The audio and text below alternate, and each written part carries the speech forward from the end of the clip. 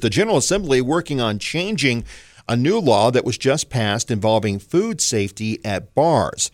The law requires bars to go through the same permitting and health inspections that restaurants do. However, bars say some of those changes are too expensive and impossible to make. And one such person that has a concern operates a bar out of Chatham County. We're joined now by Leslie Cox, who is the co-owner of the Beagle. Leslie, how are you? I'm great, Jeff. How are you today? I'm doing fine. So really the concern here is that the amendment to the definition of a bar in the sanitation statutes means bars will need the same kitchen facilities as a restaurant. Now, you're a facility, you're a bar that serves food, but how is that going to possibly put you out of business? So we might need to take just 2 seconds to see how we got to where we are, right. Which is that it used to be that to serve cocktails in North Carolina, you had to either be classified as a restaurant or a private bar. And we opened the Beagle in Pittsburgh in 2021 under the laws that existed at that time. And so we knew that we could not become a restaurant in the tiny historic space that we are in because it is not large enough to contain everything that you need to have for a commercial kitchen. So we opened as a private bar. And as a private bar, we were required to charge a membership fee and maintain membership rosters. And in exchange, we were able to serve cocktails, and we were also able to serve food because environmental health does not inspect private membership organizations. And you get... go ahead. Sorry. Go ahead. I'm so sorry. No. You get your bar from Carrboro, right? Your food from Carrboro.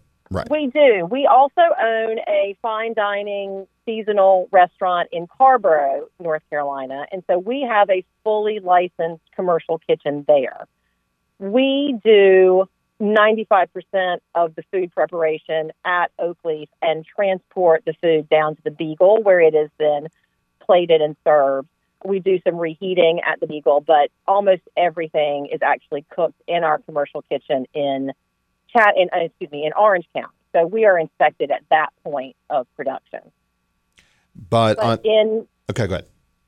I was going to say, in July 22, North Carolina wanted to allow bars to exist as public entities and be able to serve cocktails without being private clubs, which is a good thing.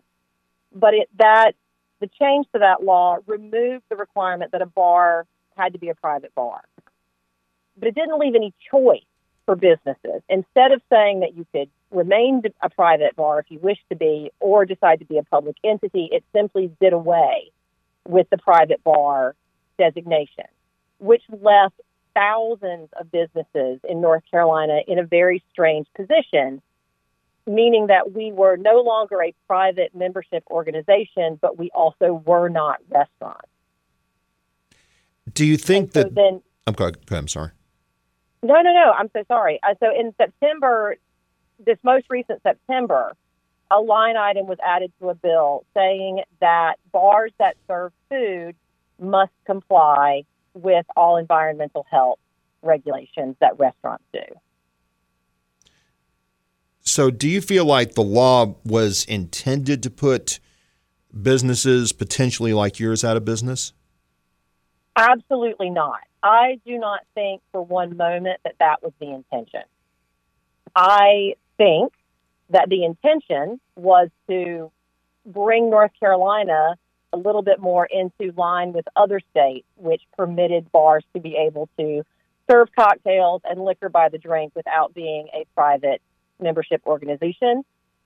And it simply, the wording of the law was unfortunate in that it caused this unintended consequence of putting so many small independent businesses into a little bit of chaos at the moment. Right.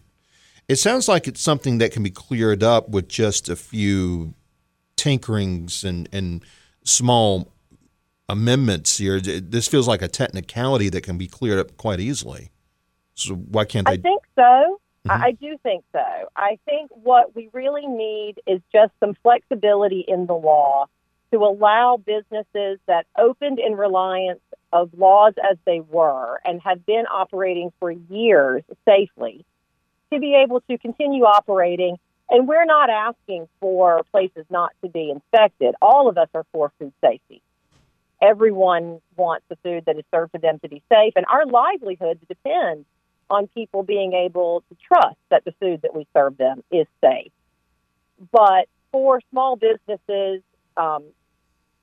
financially, and also in small historic downtowns like Pittsboro, where there are many businesses that could go into older spaces that physically can't be retrofitted to meet the space requirements that a brand new construction building can do, there just should be some flexibility on how we meet the physical plant requirements.